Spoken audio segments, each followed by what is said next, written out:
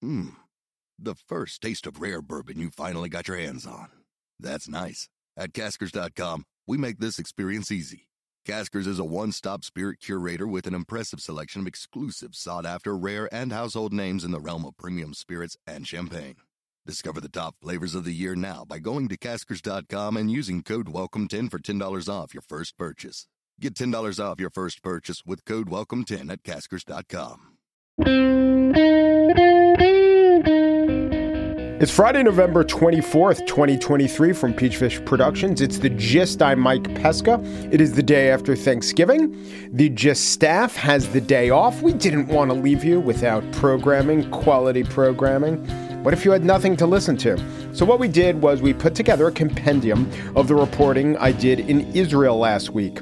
If you listen daily, then yes, you'll have heard these stories on the show, but I think that putting them together in one place, I don't know, could be convenient or maybe gives them a little bit of a different meaning, tells a little bit of a story. My time in Israel, people ask, how was it? It's hard to give an answer that portrays how positive it was without also portraying how horrific the events, of course, were. So I use words like eye-opening, or it was totally transformative. What I really mean, and what I think I say, and I get at this a little bit in these reports, is that without being too grandiose, it's just important. It's important for people who do shows like mine, who try to think rigorously about the world events, who bring people like you guys in my audience information, and also try to distill a little wheat from the chaff, try to distill what is fact from what is not, try to give you something new and not something cliche. It's important when you can to do everything you can to find out the best information you can. So that's what I think that I was doing. It really informed my understanding of what's going on in Israel. I also know, I'm aware that some of the deficits of the trip, it was a quick but intense trip. I was in the country for about 60 hours. And it's not an exaggeration, I slept for about 9 hours of my entire time there. This wasn't because I was so upset I couldn't get to sleep. I was just working on shows and getting up early and going to kibbutzim and meeting with officials. But I also know that the officials that I didn't meet with were, say, representatives of the Palestinian Authority.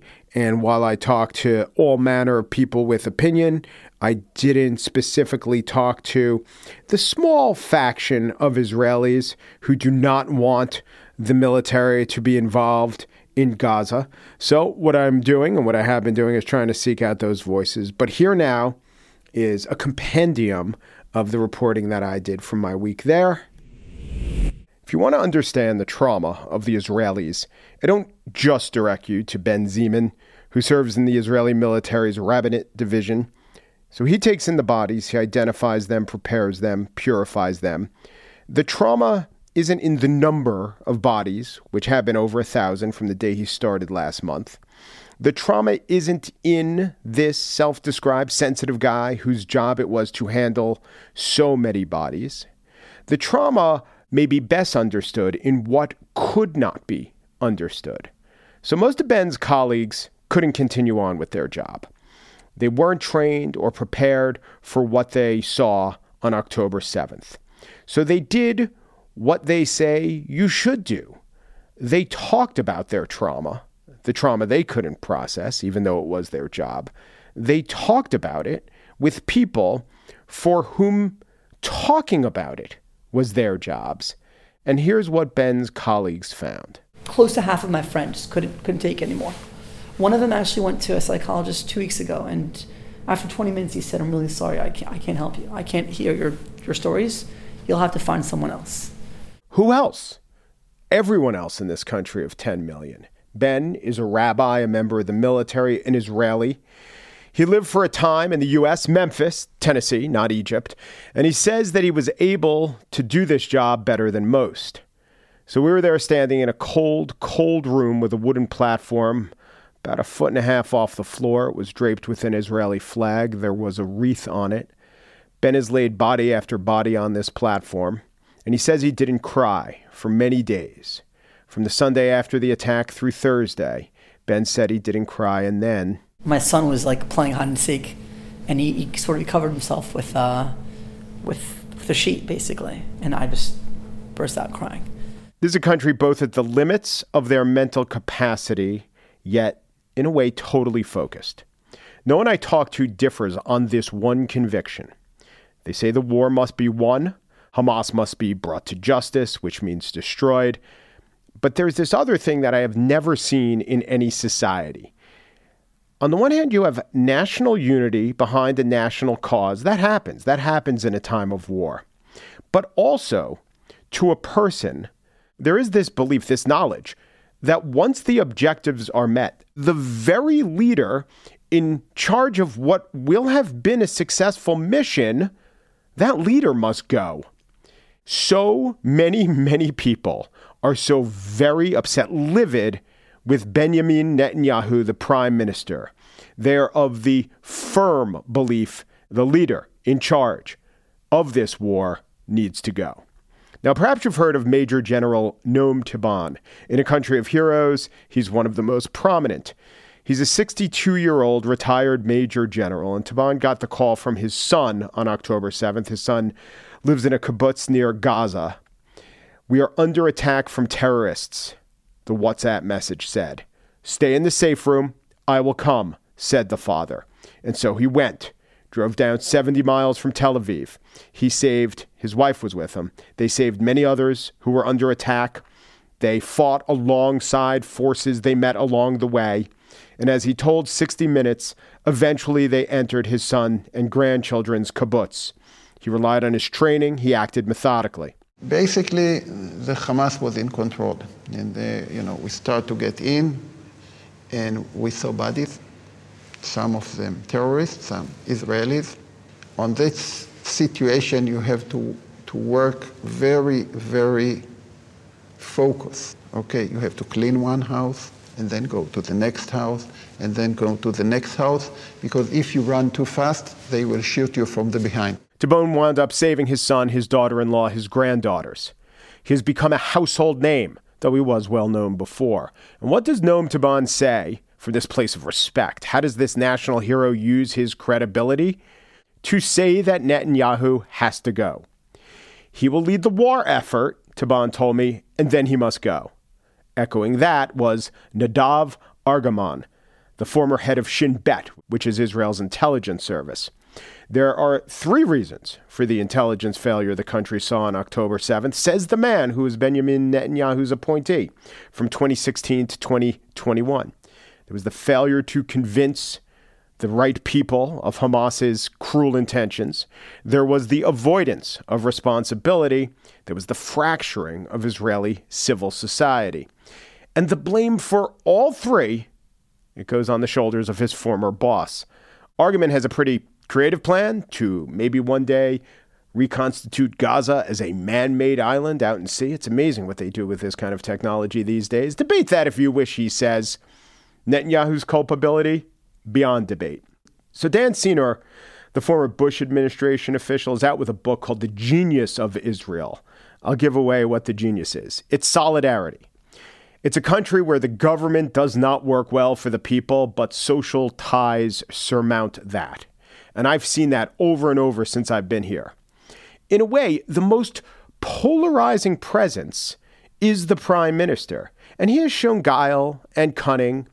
He can play the factions off each other. But now there's no more factionalization. The factions are gone. There's solidarity, which may seem to an outsider to be, a people united under a leader, under Netanyahu. In fact, I think they're uniting right through him. We'll see. There is a war to fight. There is a nation to heal. There is a world to appeal to while knowing that that's almost impossible. So in the next few days, I aim to bring you different stories of Israel and Israelis. But someone said to me, what's the one thing we're not understanding here in America? What's the thing that strikes you? And the trauma is heavy, and the war aims are large, and the war efforts are ongoing, seemingly successful. But at the same time, the more success there is military, the more costs there are in terms of public opinion and world opinion. That's all true. It's all interesting. I think to large degrees, it's what America knows. I found it very interesting to see the disconnect of this unified people under a leader who they need to execute their greatest aim, but they also are convinced is most responsible for their worst moment.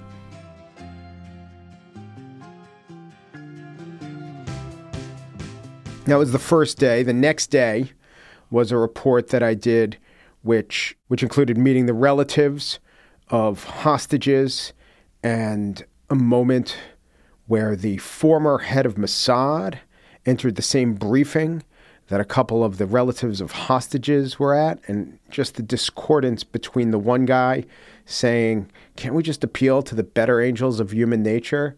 And the head of Mossad humoring him, saying, well, we'll do whatever we can to commit to the angelic role of the deliverance of your relatives.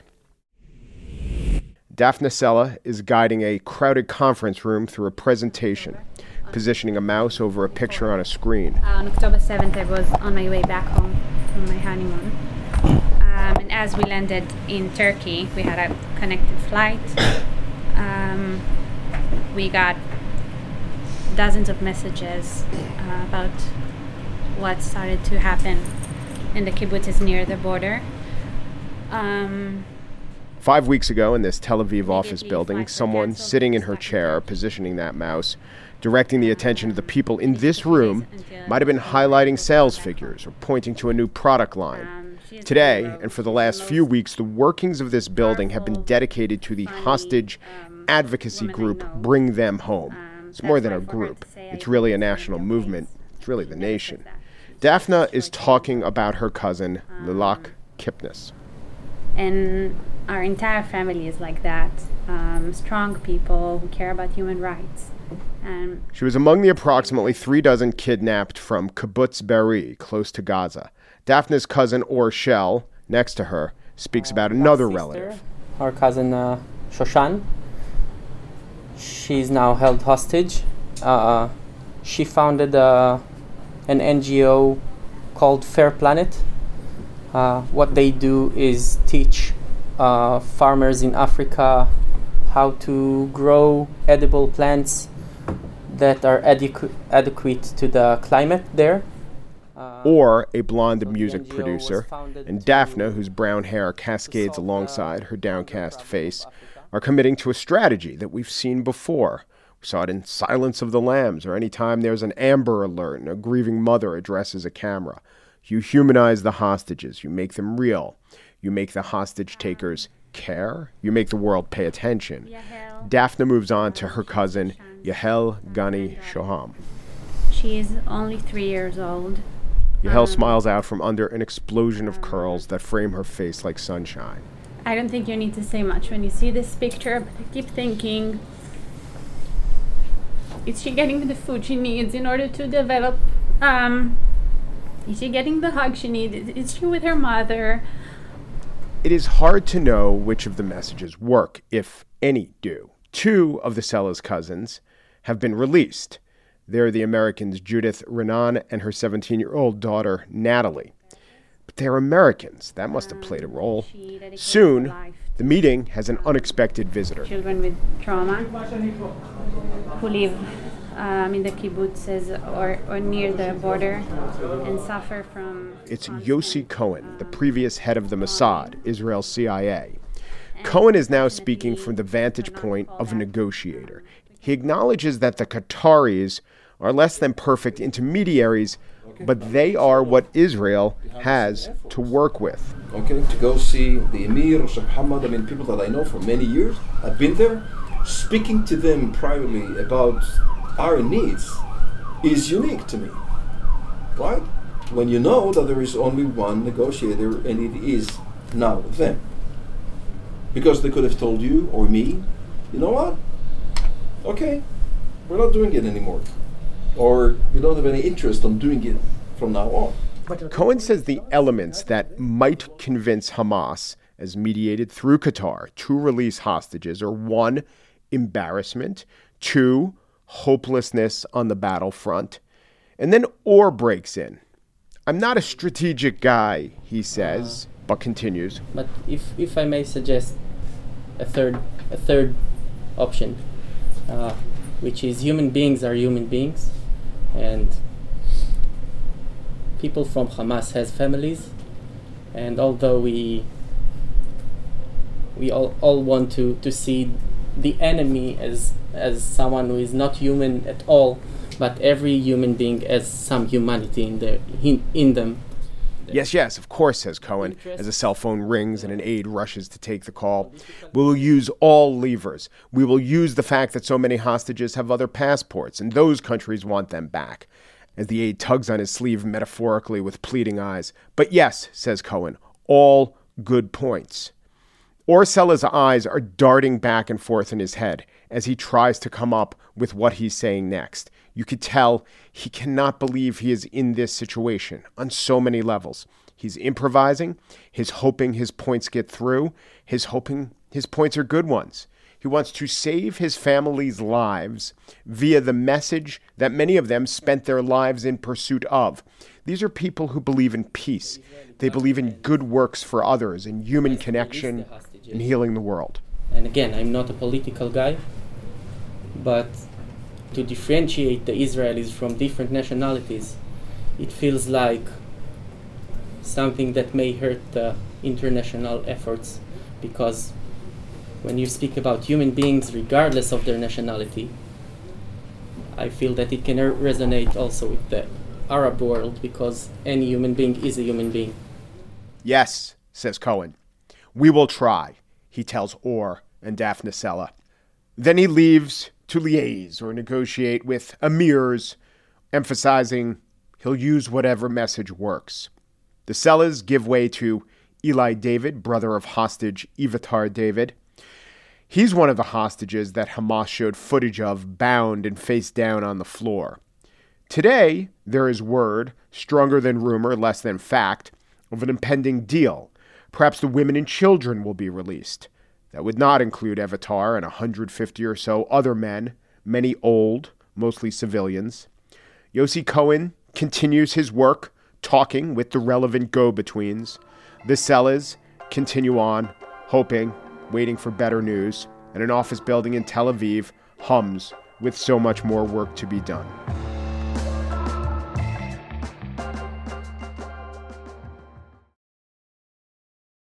I'm here to tell you about one of the most attractive automobiles you're ever going to lay your eyes on. And it's not just how good it looks, it's everything that can do. For those who embrace the impossible, the Defender 110 is up for the adventure. This iconic vehicle has been redefined with thoroughly modern design. The exterior, which won me over, is reimagined with compelling proportions and precise detailing. The interior is built with integrity, using the most robust of materials. The Defender capability is legendary, whether you're facing off-road challenges or harsh weather conditions. The Defender 110 lets you go further and do more. Cargo capacity means you got room for your gear.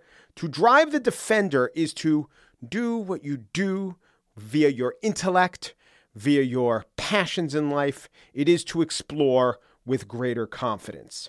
Ready for a wide range of adventures? The Defender family features the two-door Defender 90, the Defender 110, the Defender 130 that seats up to 8. Learn more at LandRoverUSA.com/Defender. We're back with The Gist, in which I play some of my reporting from Israel. And this was definitely the hardest day of reporting, even though I met relatives of the kidnapped. This was a time spent in a couple of the plural is kibbutzim, that are a couple kilometers from Gaza. Be'eri kibbutz was the one hit hardest, and some of the people we talked to are people who just flat out asked me, you have to go and you have to tell my story. So that's what I'm doing here. Like every kibbutz in Israel, Kibbutz Be'eri is a community, but also an idea. The idea behind every kibbutz is the principle of collectivism, but the residents of Be'eri kibbutz believed in a specific kind of collectivism. They were the largest kibbutz in what's called the Gaza envelope, the parts of Israel that abut the Gaza Strip. Israelis must live in this part of their country so that Jews live all throughout Israel, the thinking goes. And the Jews of the Be'eri kibbutz were a special kind of collectively organized Israelis. They were largely very liberal, peaceniks. They believed in cooperation, not just with each other, but with the residents of Gaza, who they forged ties with, who they invited to their homes, who they advocated for as partners in peace. Whatever claim or aspiration for peace was shattered on October 7th. An estimated 150 Hamas terrorists streamed into Be'eri and proceeded to lay siege to the residents of the kibbutz. Over 85 were murdered. About 30 were kidnapped. The sound you're hearing is from a video the terrorists posted online, boasting of their success. The terrorists operated undetected and unimpeded by Israeli forces for hours. They shot, fired missiles at homes, and burned out residents who had retreated to safe rooms.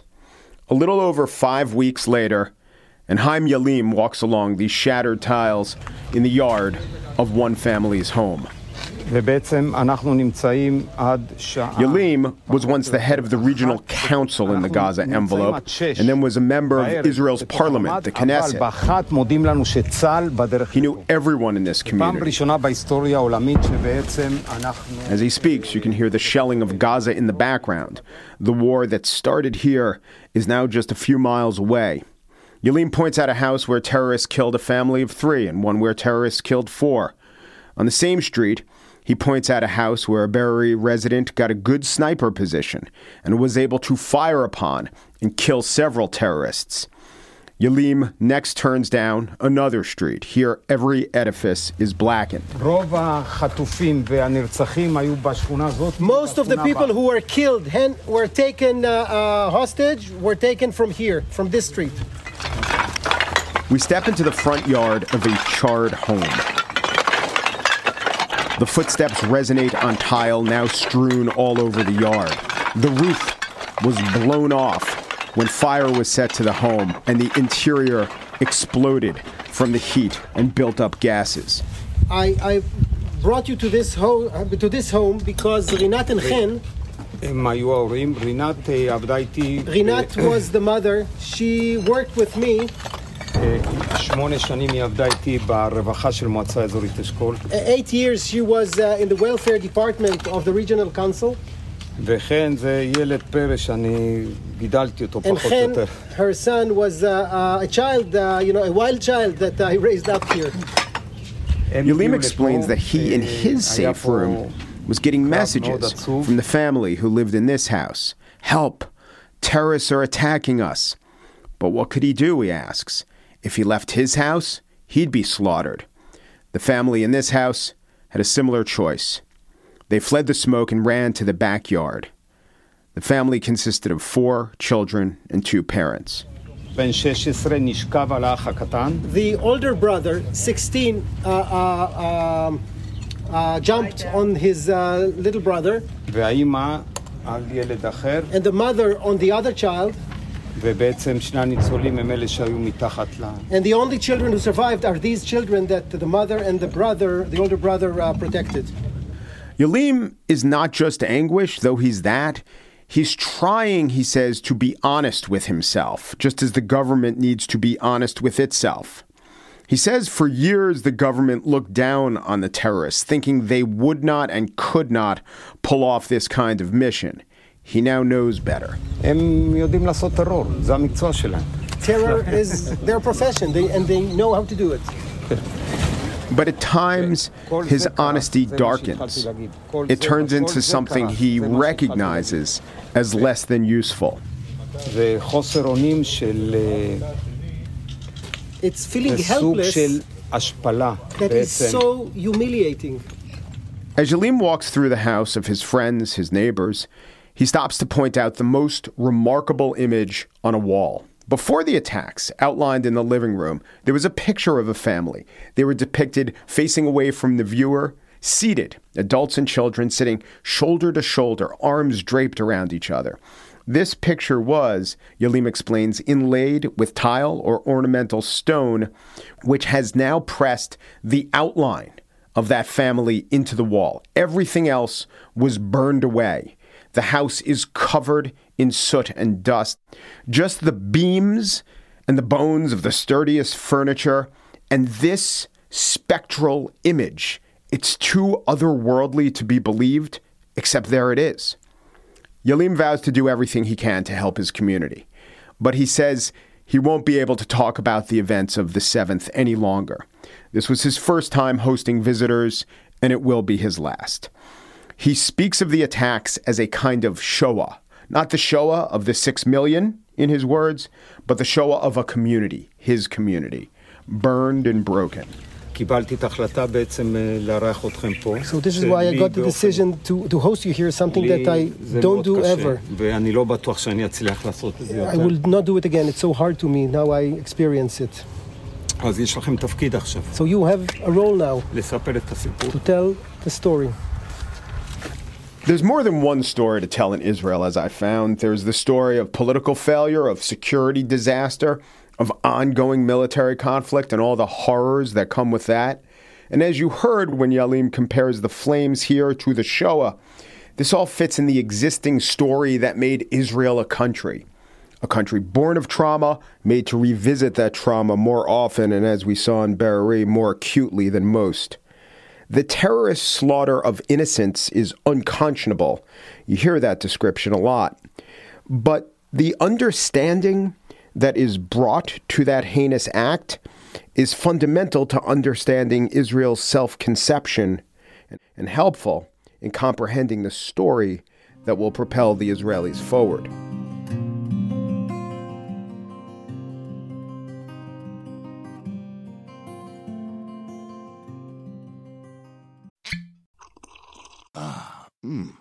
The first taste of rare bourbon you finally got your hands on. That's nice. At Caskers.com, we make this experience easy. Caskers is a one-stop spirit curator with an impressive selection of exclusive, sought-after, rare, and household names in the realm of premium spirits and champagne. Discover the top flavors of the year now by going to Caskers.com and using code WELCOME10 for $10 off your first purchase. Get $10 off your first purchase with code WELCOME10 at Caskers.com. This is the beginning of the show that I did on Friday. And the idea was whenever you go to a place, you just get a little sense of the zeitgeist. And I am always playing comparative politics. How is this culture different from the culture that I'm steeped in? And I'd also been informed by a book by Dan Senor, and Ross Douthat wrote a book about decadence. So I took the idea. I don't think decadence was in Dan Senor's book, but he talked about some statistics like Israel of OECD countries has the lowest teen suicide rate. They don't experience the deaths of despair. They consume the media and live in the world that we do, and in fact live in a more dangerous world. Why is that? Why don't they have the sort of mental anguish over everyday life that Americans do? And I came up with this as an idea.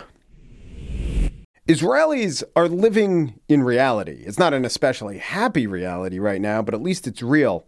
I mean, every society has stories they tell themselves, but in Israel, I detected much more of a shared existence than I see here. There is no widespread conspiracy theorizing about how October 7th was an inside job, how October 7th was a false flag. People have questions. There aren't great answers right now, but there's no cottage industry equivalent to QAnon or just the pure reality denialism in the public realm that you often see in the United States. In a word, I would say that Israel lacks the decadence of the United States. Decadence isn't a choice, it's a condition, and the comorbidities are abundance, safety, and lack of material friction or hardship. When war is a regular part of your life, decadence isn't really an option you can reach for. But I met young soldiers, 22, 26, newly minted lawyers or currently studying economics, politics, and philosophy, but they're also fighting in Gaza. And in the U.S., it's usually one or the other. You either study or you fight. Two different classes of people. and therefore they can opt for two different realities, two different life experiences. And mostly, if you look at the psychographics and demographics of the sectors of society that soldiers and full-time students are drawn from, they're entirely different as well. The Israeli youth are into TikTok and social media as much as the U.S. youth are. Hell, they call Israel startup nation. 18% of the country's GDP is in the tech sector. That's double that of the United States. But in Israel, they don't seem so bummed out about it. Some are religious, some are studious, most are resilient, all serve in the military. And when I speak of decadence in the U.S., I know I could come off like an Old Testament prophet or just old. But I don't think decadence deserves punishment, as a prophet would. I think it describes the condition of our society, whereas it doesn't really apply to Israel. So I was speaking with the former Israel Central Bank governor, Karnit Flug, and she expressed confidence that the economy there would recover. She also pointed out that Israel went from being a basket case of a GDP to debt ratio country, 284% in 1984. Last year, it was 60%. So for some perspective, economists worry when debt gets higher than 100% of GDP. In the U.S. last year, we were at an all-time high of 129%. If that's not a sign of decadence, consider the decadence of believing that 129% doesn't matter, because reserve currency and the world is denominated in dollars and all that just doesn't matter. I think that's wrong. But even if it's right, it's still decadent. An argument that, no, actually, there are no consequences for choices that should be consequential. If you want to be tethered to anything real and not have your thoughts and anxieties float off into conspiracies, you need things like consequences. I wouldn't wish a war upon us, of course not. But I don't know if I would define as peaceful our current American existence, abundance without satiety, concern without a cause, anxiety without actionable items. It's all just a little decadent. When you have an enemy who has declared that they want to kill you, it's dangerous, but it focuses the mind. The free-floating variety of doom and dread, it's less visible, it's more slow, but destructive in their own right. And that's it for today's show, which was really a week's worth of shows. The Gist is produced by Corey Warris, senior producer, Joel Patterson, Michelle Pesca, CLFAO of Peachfish Productions. If you want to advertise, go to advertisecast.com/The Gist. New Peru, G Peru, do Peru. Thank you for listening.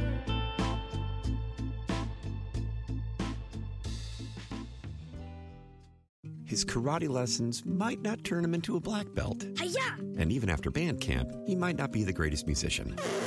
But with the 3% annual percentage yield you can earn on a PenFed premium online savings account, your goal of supporting his dreams... Thanks for everything, Mom and Dad. ...will always be worth it.